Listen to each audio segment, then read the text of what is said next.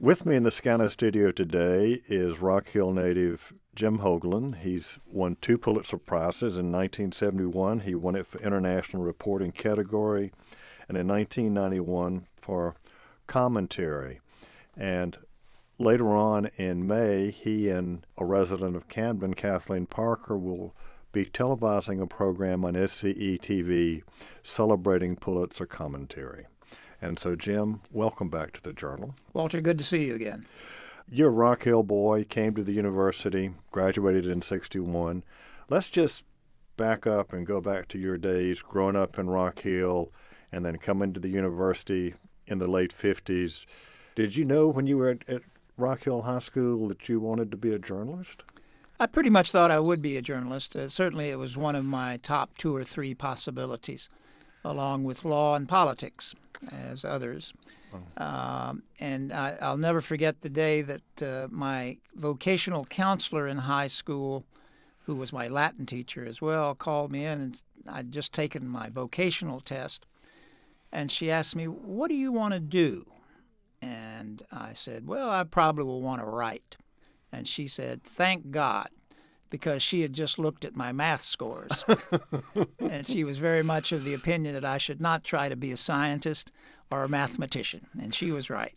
You came to Carolina, journalism major. Yeah, I had worked on my high school newspaper, and actually I won the South Carolina Press Association scholarship. Oh, okay. Which enabled me to come to college. Otherwise, I wouldn't have been able to. And my last summer after graduating from high school, before I came to Carolina, I worked on my local newspaper, the Rock Hill Evening Herald, quite a leading little newspaper in the community. During the Civil Rights era, for example, the editor frequently had crosses burned on his lawn because his editorials were a little too friendly toward the Civil Rights movement. And during the Civil Rights movement, there was an awful lot. People think about Charleston or Columbia, but an awful lot happening at Rock Hill. Freedom Riders, Friendship College, the beginning of the sit-ins. So anything that was not attacking the demonstrators would have been considered unfriendly. That's right. By some folks who were local. That's right. But it gave me a real lesson in what newspapers can accomplish and what people can accomplish, how people do change over the long haul and with enlightened leadership. And you came to Carolina. Did you work on the Gamecock?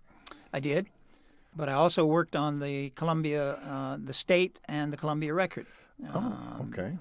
Different times in my college career, covering sports mostly for those two newspapers. I became sports editor of the Columbia Record actually my senior year in college. The second semester, I'd completed most of my classwork. I'd gotten my credits out of the way. And the newspaper lost their sports editor, and I filled in for a couple of months as a sports editor of a 30,000 daily newspaper. Wow. Okay. All right. And then, like almost all young men in those days, there still was a draft, and you'd gone through Air Force ROTC? Right. But first I had won a fellowship, South Carolina Rotary Fellowship, to study in France for a year. So I got the Air Force. I got commissioned as a second lieutenant, and I got the Air Force to delay starting my Air Force career for a year while I took advantage of this very nice fellowship.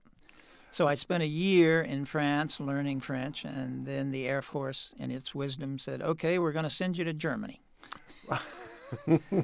And that's when I decided, well, I'm not sure I want to stay in the Air Force, given the lack of rationality of that decision.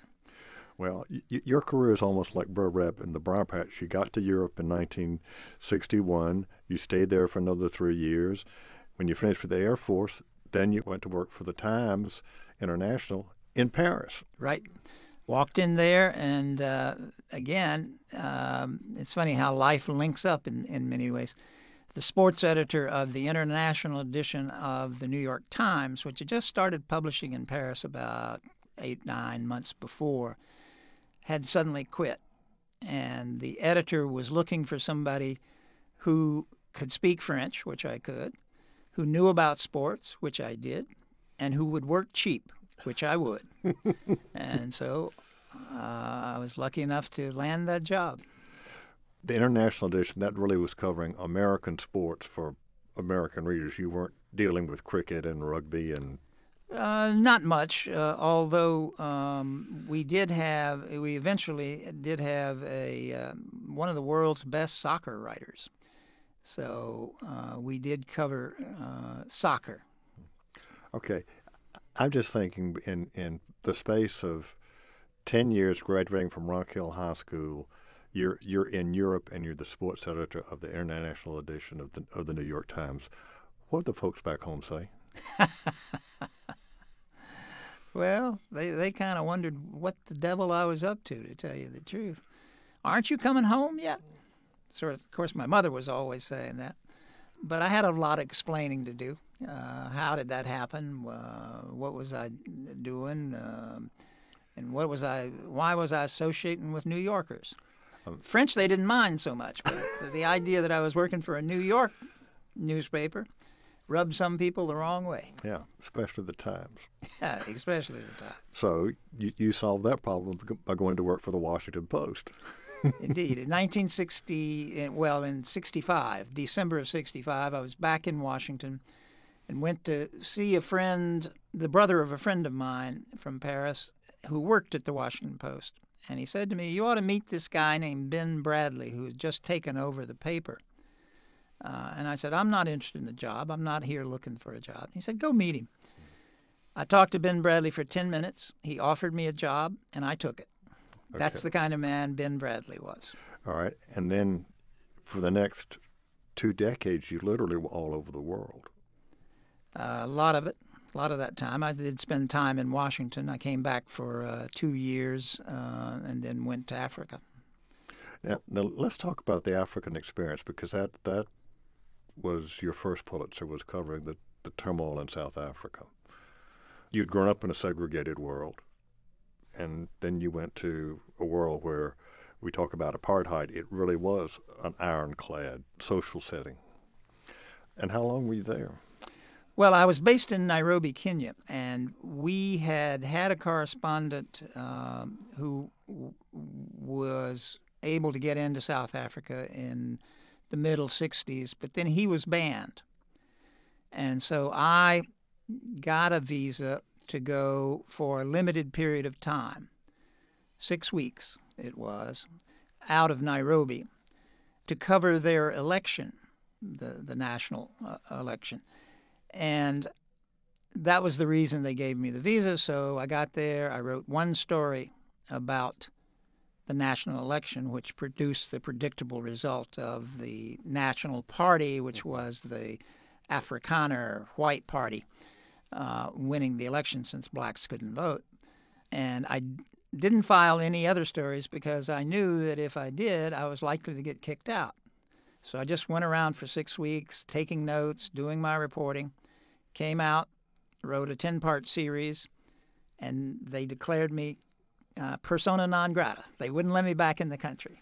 You wrote a 10-part series. Now, given the way South Africa operated in those days, were they keeping an eye on you? South Africans? Mm-hmm. Of course. The security services? Yeah. They were, but like most dictatorships, it wasn't quite a dictatorship, certainly not for the white population, but for the black population, it was pretty close to being a dictatorship. The system was tempered by bad timing and stupidity on the part. They just had so many people to watch, they couldn't keep up with everybody.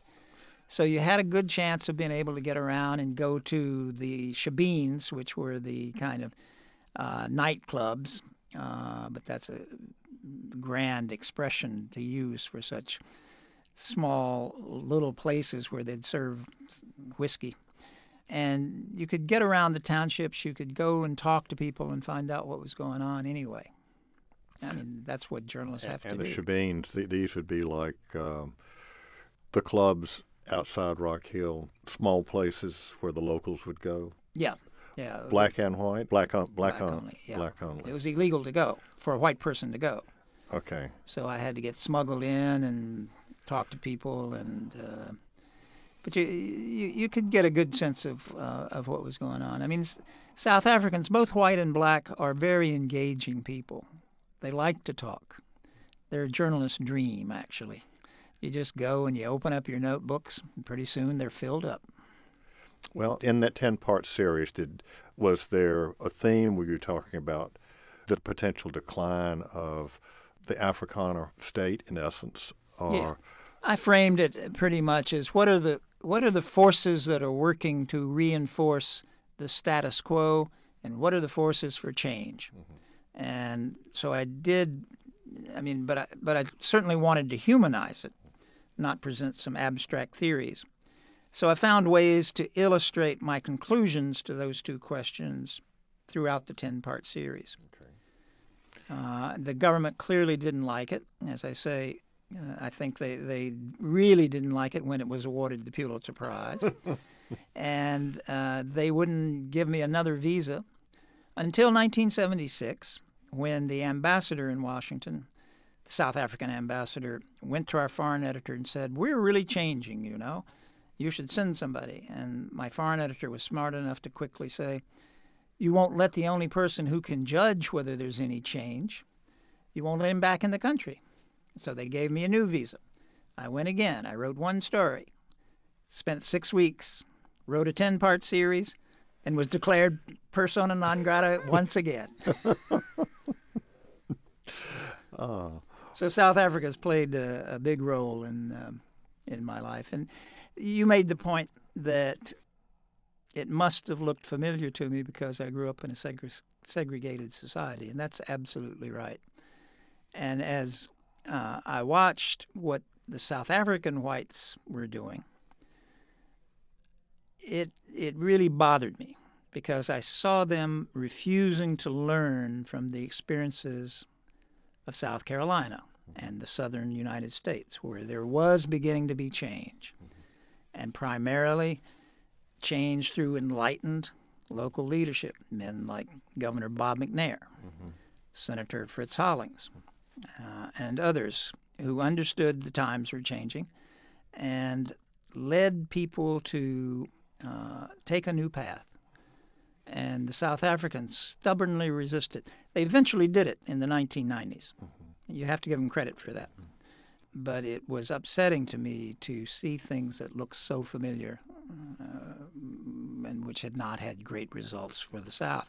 The problem was the whites did not realize that they needed to liberate themselves as well as the rest of the population. But that's what eventually happened.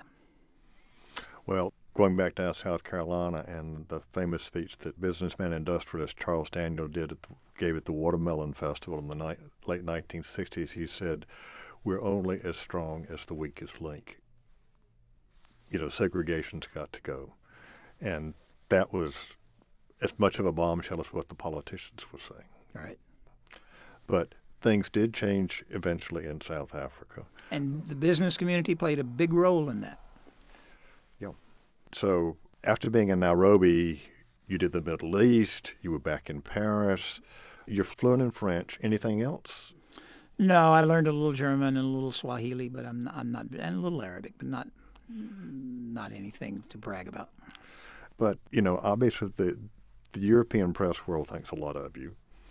And for our listeners, Jim has won several European awards, one early in this century, in the 21st century, where the major European publications like the London Times and Die Welt in Germany gave him an award for promoting American-European relations, or at least Americans' understanding of Europe.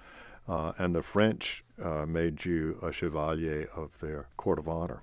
So, again, this young man from Rock Hill, rubbing shoulders with not just the rich and the famous, but with the folks who make things happen. So, after Africa, the Middle East, you covered the first Gulf War. How did that go? Well, I had developed a particular interest in Iraq and interviewed Saddam Hussein in 1975. I later learned from one of his henchmen that he wanted to see me because he was convinced that I must work for the CIA to get all the information that I had assembled, which was not true. But that's the reason he granted me an interview. And it was like sitting across the desk from a boa constrictor. a coiled, sitting across the desk from coiled violence when you interviewed Saddam Hussein. But the Middle East was a fascinating and continues to be a major news story, of course.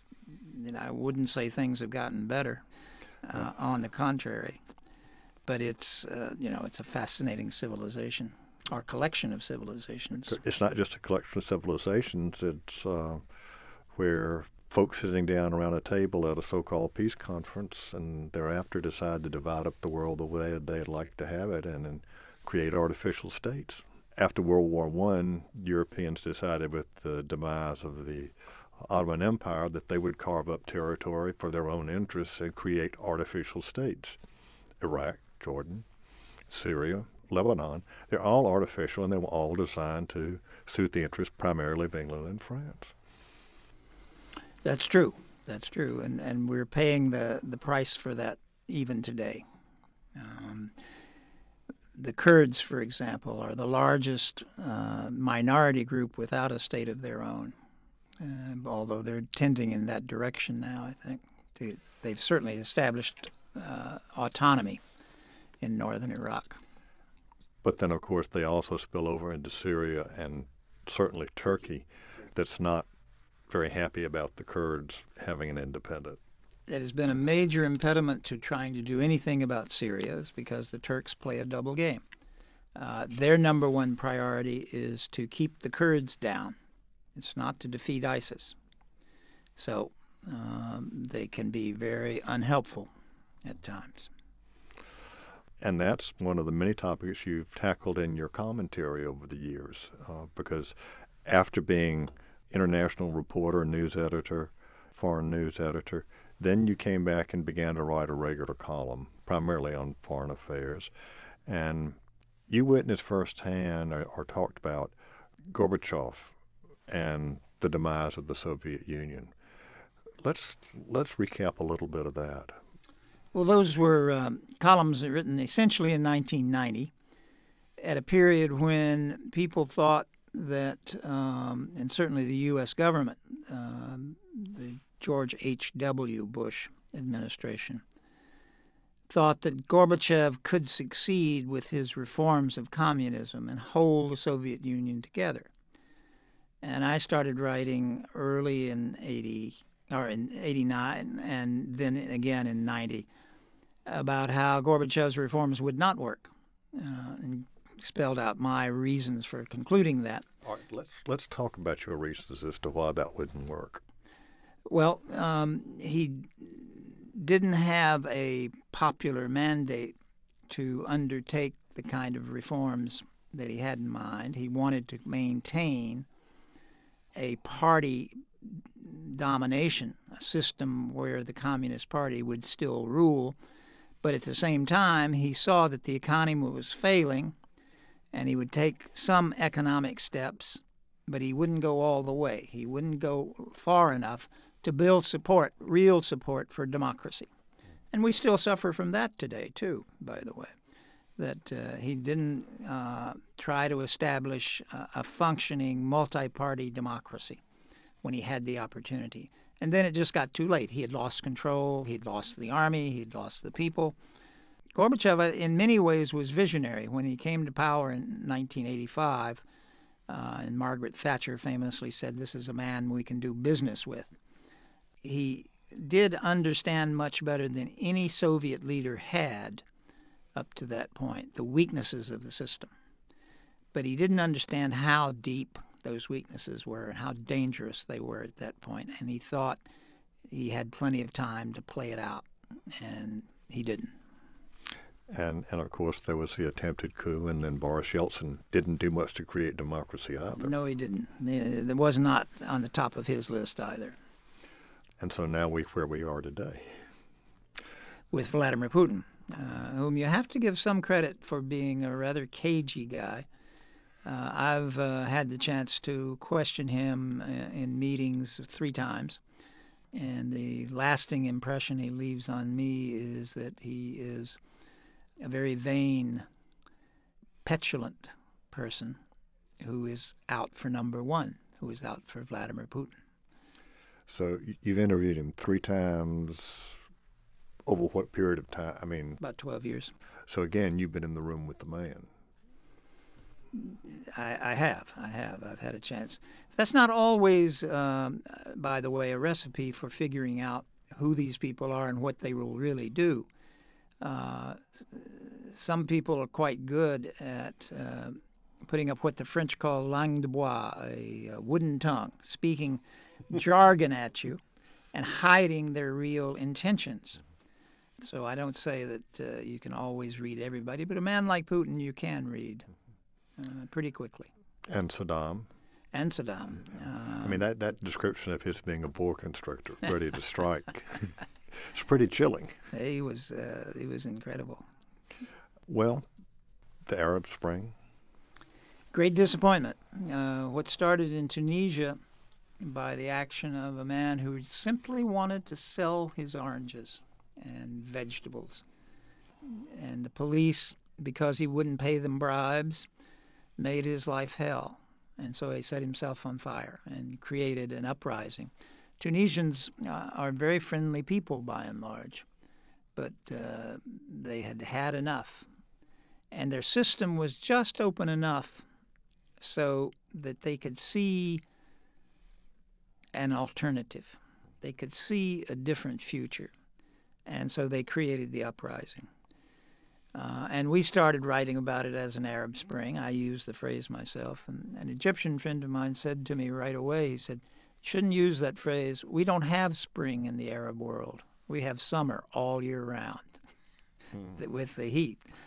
It's not a good analogy. And it's, for various and sundry reasons, it'll take us a good while to list. Democracy has not taken root in the important countries there. Tunisia is doing better than anybody else at this point.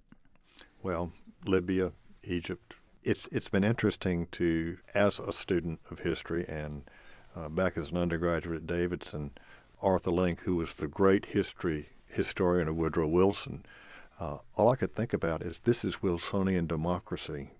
We'll make the world safe for democracy. That it didn't really work after World War I either. Right.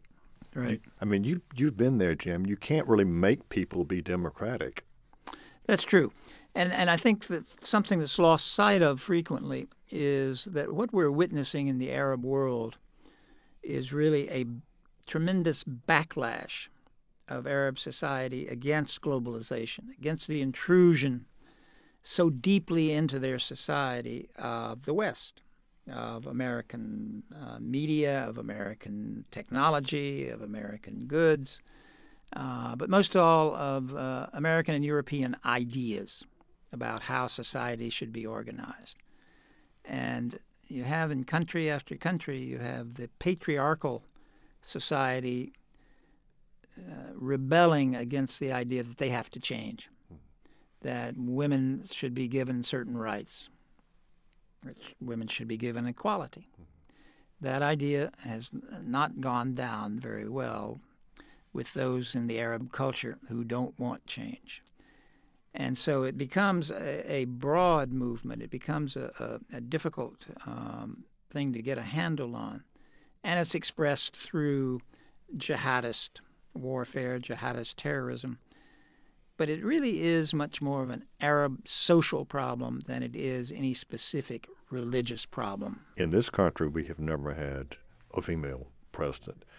In the Islamic world, in Pakistan, you have had female leaders. So, as you say, it's a social issue, and it's particularly an Arab issue, not necessarily an Islamic one. Right. Right. And you've had female leaders elsewhere in the Islamic world. That's true. Yeah. Jim, we need to pause for a moment and let our listeners know that this is Walter Edgar's Journal, and I'm talking with Rock Hill native and two-time Pulitzer winner Jim Hoagland about his career and his views on the world as he has seen it through his column. So, Jim, back to the Arab world. Somewhere I read a quote, and this goes back, this is 2001. This regards the war on terror, and this is a direct quote. The United States has engaged in a shadow war that must now be the central priority for this president and his administration for every day of his term. That was 2001. Still true. Alas, it is still a problem that the president has to think about constantly. Well, given the events in Europe this spring and your experience both with Europeans and with the Middle East, how can you deal with this war on terror? With strategic patience. You have to be quite patient in reflecting on the balances you have to establish between civil liberties and surveillance of dangerous people. And these jihadists are very dangerous.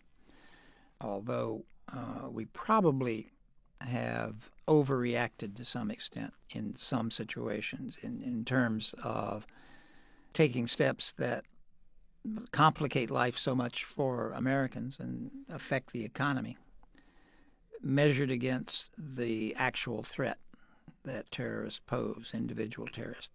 Every death is a tragedy. Every death by violent means is even more of a tragedy, and certainly one that is inspired by the hatred that these killers seem to harbor toward Americans and Europeans.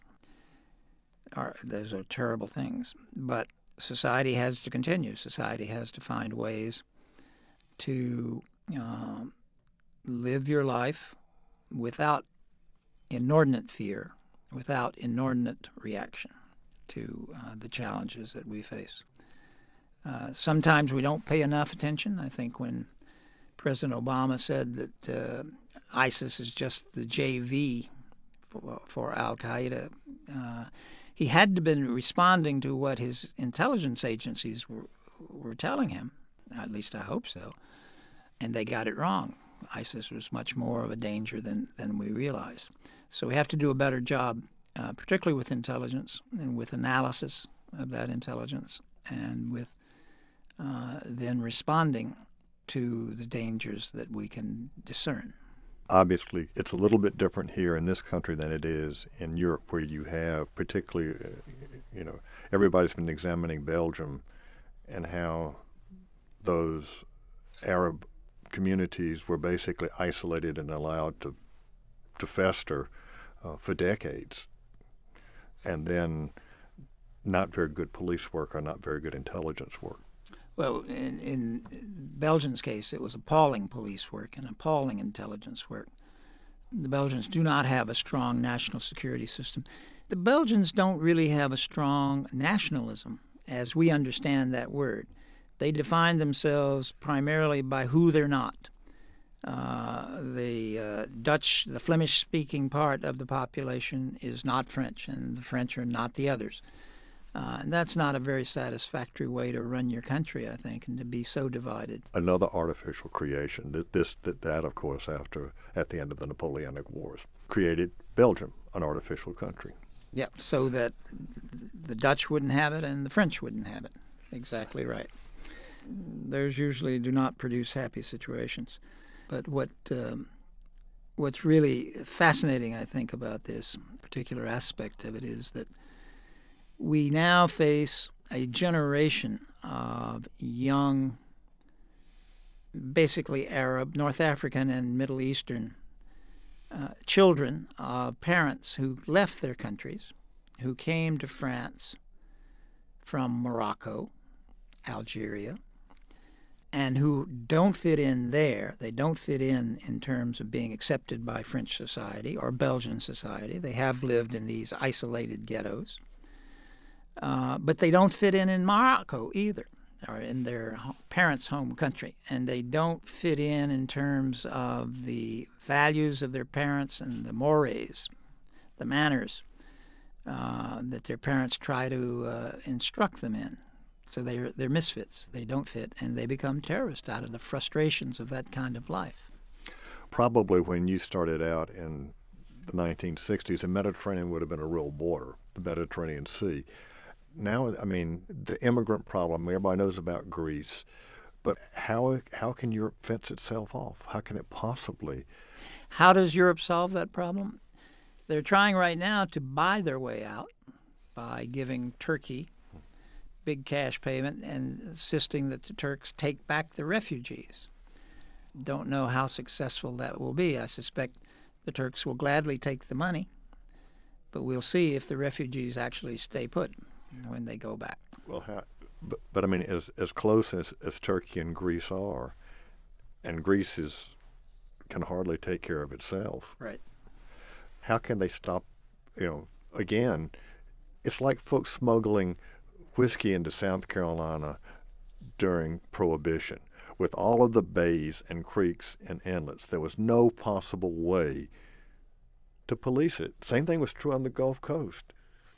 Folks used to talk about who was smuggling into Fly Creek or into Foul River or Dog River and what have you like that. I mean, if you just look at the map, you wonder, yeah, they'll pay the Turks a lot of money, but how are the Turks going to keep them from going across the water in the first place? Yeah, it's going to be a messy period. I mean, we haven't done a hell of a lot better, I have to say. I guess we've done somewhat better in terms of establishing some kind of systematic approach to letting people who want to come here for economic opportunities come to the United States.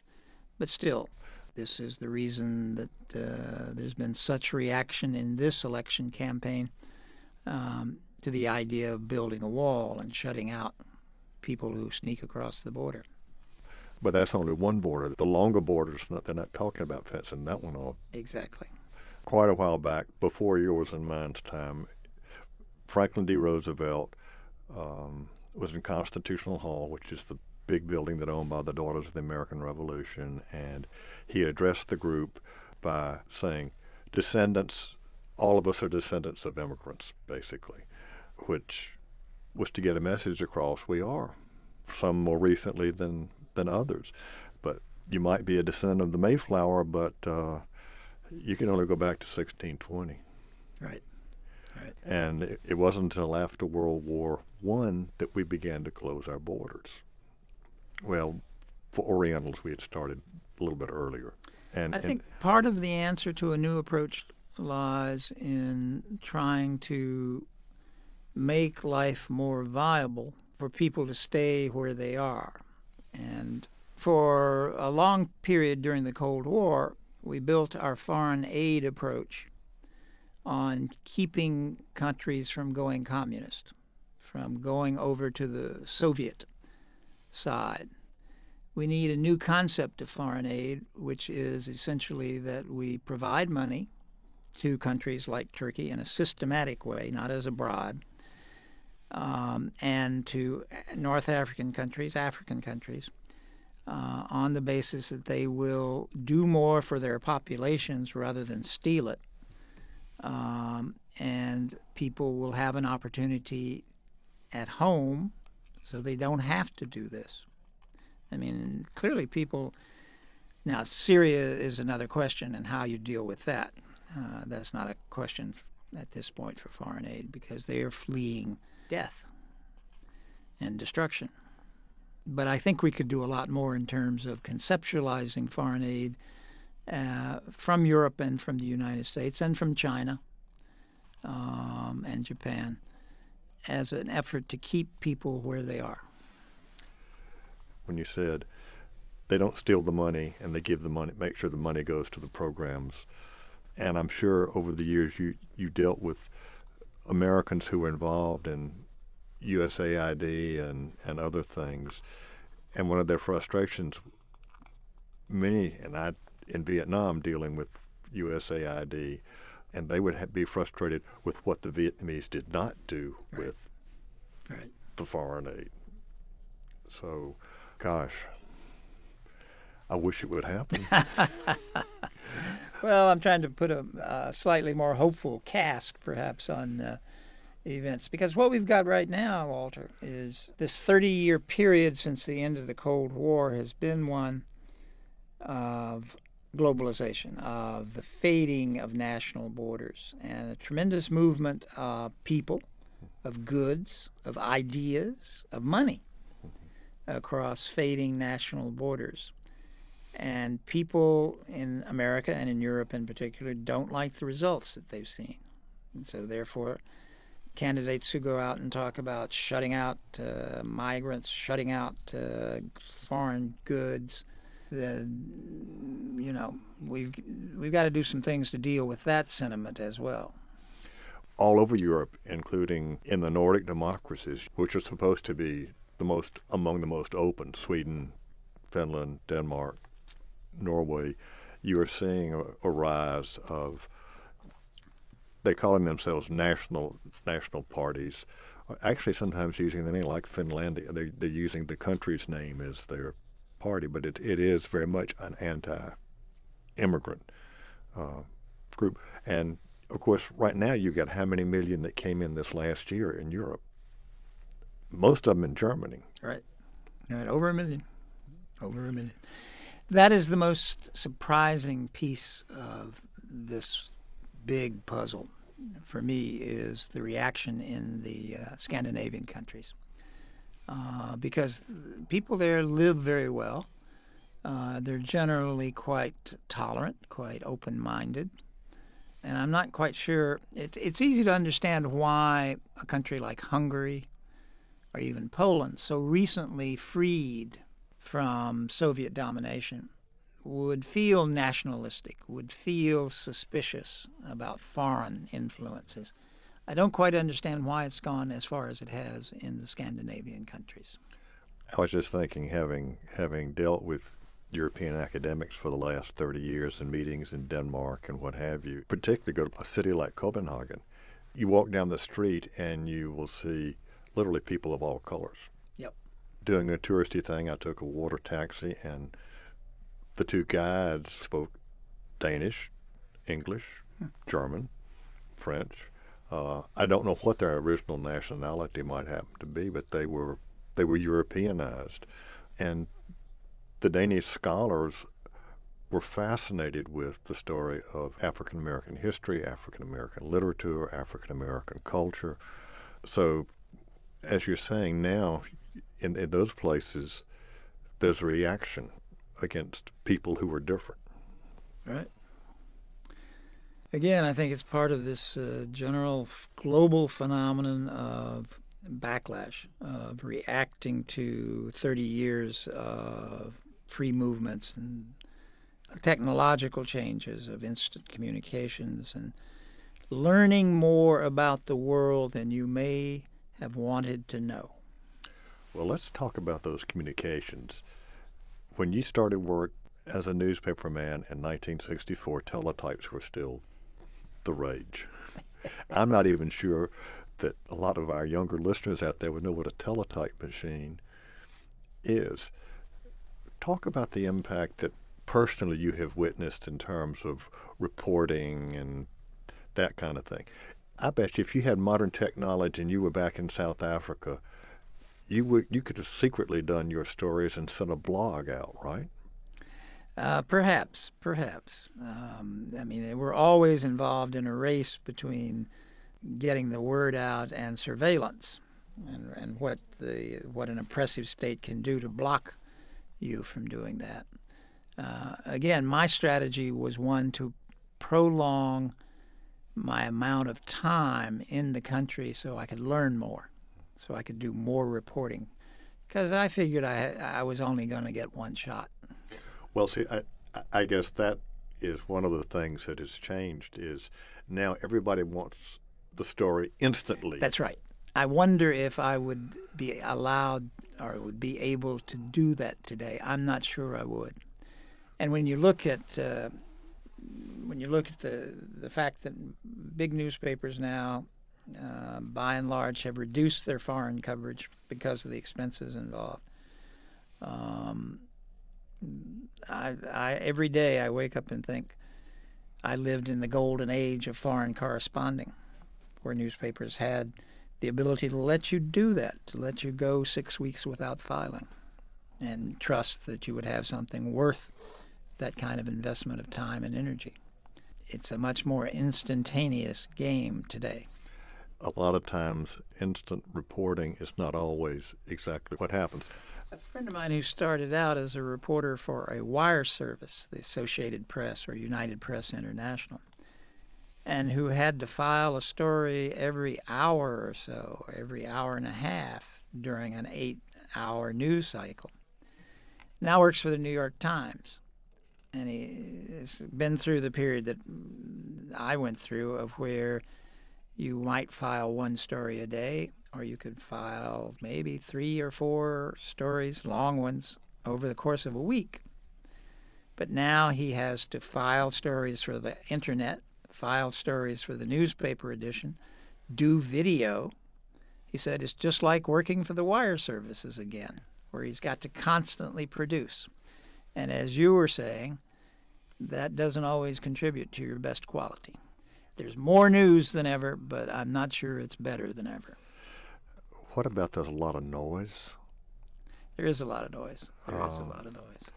Let's talk about what you and Kathleen Parker are going to be. You're going to be taping an interview for South Carolina ETV on commentary. What are y'all going to talk about? Well, I guess we got to define what the beast is to begin with. To draw a line between the 3 great baskets, if you will, of copy, of newspaper copy, are reporting, which is supposed to be the first rough draft of history to get it as right as you can in the space of time and of space that you have, and to keep your opinion out of it. The second is analysis, which it does not depend on the topicality, the fact that something happened yesterday. It depends on, can you explain to us the importance of this event in some kind of historical or social context? That's analysis. And then there's commentary, where after 20 years of being paid to keep my opinions out of the Washington Post said, we will now like to pay you to put your opinions in. Mm-hmm. That's commentary. Mm-hmm. And I had to then sit down and figure out what it was that I thought. What opinions did I have? Because I didn't have a lot of opinions. I'm not a very opinionated person by nature. Mm-hmm. And I think you'd find in my columns that rather than trying to persuade people of a particular point of view on most subjects, I'm trying to get them to think about the subject first of all, and maybe come to their own conclusions, but I want to lead them in a path where I think they reach the right conclusions. But I tend not to preach in my columns. Not all my colleagues agree with me on that. So those are the 3 big baskets, the 3 big essential differences. And commentary is a fascinating world. It's where you do get to give your opinion, but you got to have a reason for giving it. Why now? One of the most important questions ever about any story you read is, why are they publishing this now? Or why is the senator making that speech now? And that's one of the questions you have to answer. And what are you going to do about it? Where is the therefore paragraph? The therefore paragraph, after you've said, the president's doing a terrible job on this subject, you should say then, some point in the column, therefore this is what he should do. You have to give some sense of what you think the right approach is. Okay. You deal primarily with foreign affairs. Kathleen Parker deals with domestic issues, politics. She's not shy about doing that. But I think it's interesting. We've got the 2 of you and Gene Robinson from Orangeburg, all national columnists. And I guess we need to do a statistical analysis, but I'd be willing to bet you that South Carolina on a per capita basis has produced more national commentators than any other state. I mean, seriously. It's a good observation, Walter. It really is. It reminds me a little bit of Gay Talese's excellent book on the New York Times. It's a book called The Kingdom and the Power. Mm-hmm. And Gay Talese, who worked for the New York Times and is a great nonfiction writer, reported in his book on the fact that the senior executives at the New York Times through about a 20-year or 30-year period were predominantly Southerners from North Carolina and Mississippi by and large. Mm-hmm. And he posed the question, why would that be? Mm-hmm. Why would Southerners get to the top jobs in journalism? And his answer was, one, people of the South are people of the word. Mm-hmm. The word is very important, biblical, but also literature. But two, in a region that was afflicted with a lot of poverty and not a lot of economic progress at that time, there were two routes out. One was the military, and the other was journalism. You could get out, you could go to New York, you could go to Philadelphia, or Gene Roberts from the New York Times, who's a Southerner, wound up in Philadelphia, and get jobs.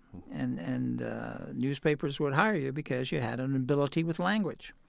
And I think those two, there's something at work, certainly in my case, in terms of journalism as a way to go nationally, and also respect for the word. We know how to tell a story. You said the word. I was going to be a little bit more folksy, and whether it's history or journalism, it's how you tell the story to get your message across. You've got to have that hook. As Alfred will say off mic, he'll say, all right, you want to bring so-and-so on the show. What is the story that we're going to play for our listeners? Because I'm not going to make up a story. Right. So any advice for young kids out there there are still high school newspapers. The Gamecock is now a daily. Well, not quite. They have a weekender, but it's close.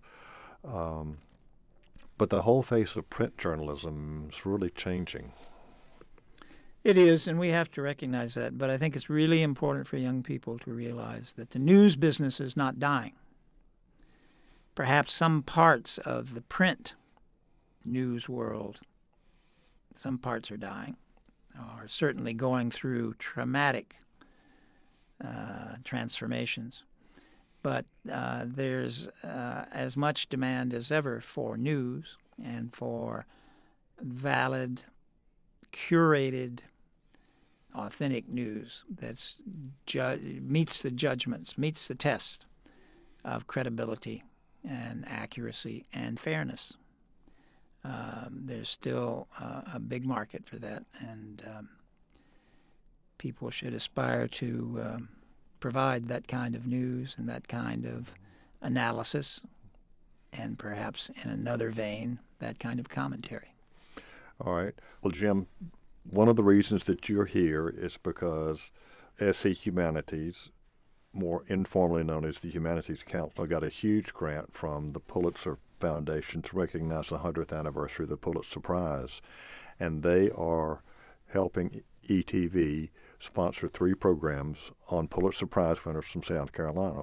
One is going to be the program that you and Kathleen Parker are going to tape that will air on May 5th and May 8th here in South Carolina. Then there's going to be celebrating the Charleston Post and Courier the following week.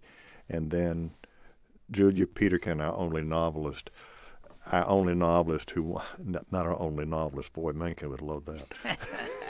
Our only novelist to win the Pulitzer. And by the way, when Scarlet Sister Mary came out, it was banned in some libraries, but the Rock Hill newspaper printed it serially because people couldn't get it from the York County Library, but it was printed in the Rock Hill newspaper. That's in the tradition of that paper trying to do the right thing by its readers. Okay. Well, Jim Hoagland, South Carolina boy who's made good. It has been a great pleasure to have you back on the Journal today. Walter, it's my pleasure.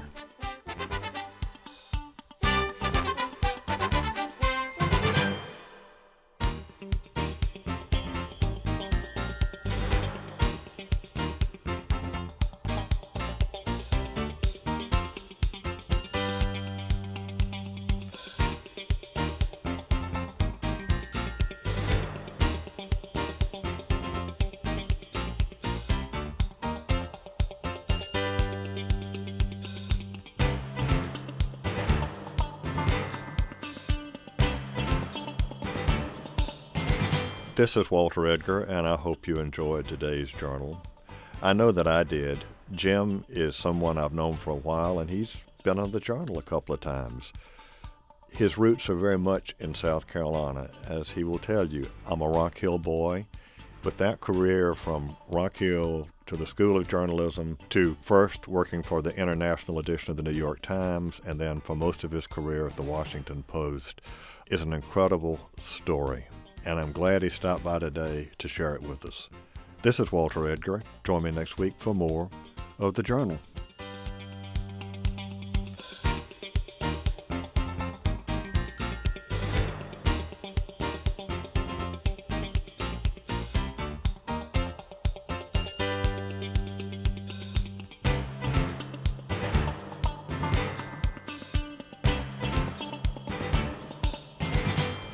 Walter Edgar's Journal is a production of South Carolina Public Radio. The producer and engineer is Alfred Turner. Production of this program is made possible in part by listener contributions to the ETB Endowment of South Carolina. The views and opinions expressed on Walter Edgar's Journal are not necessarily those of South Carolina Public Radio.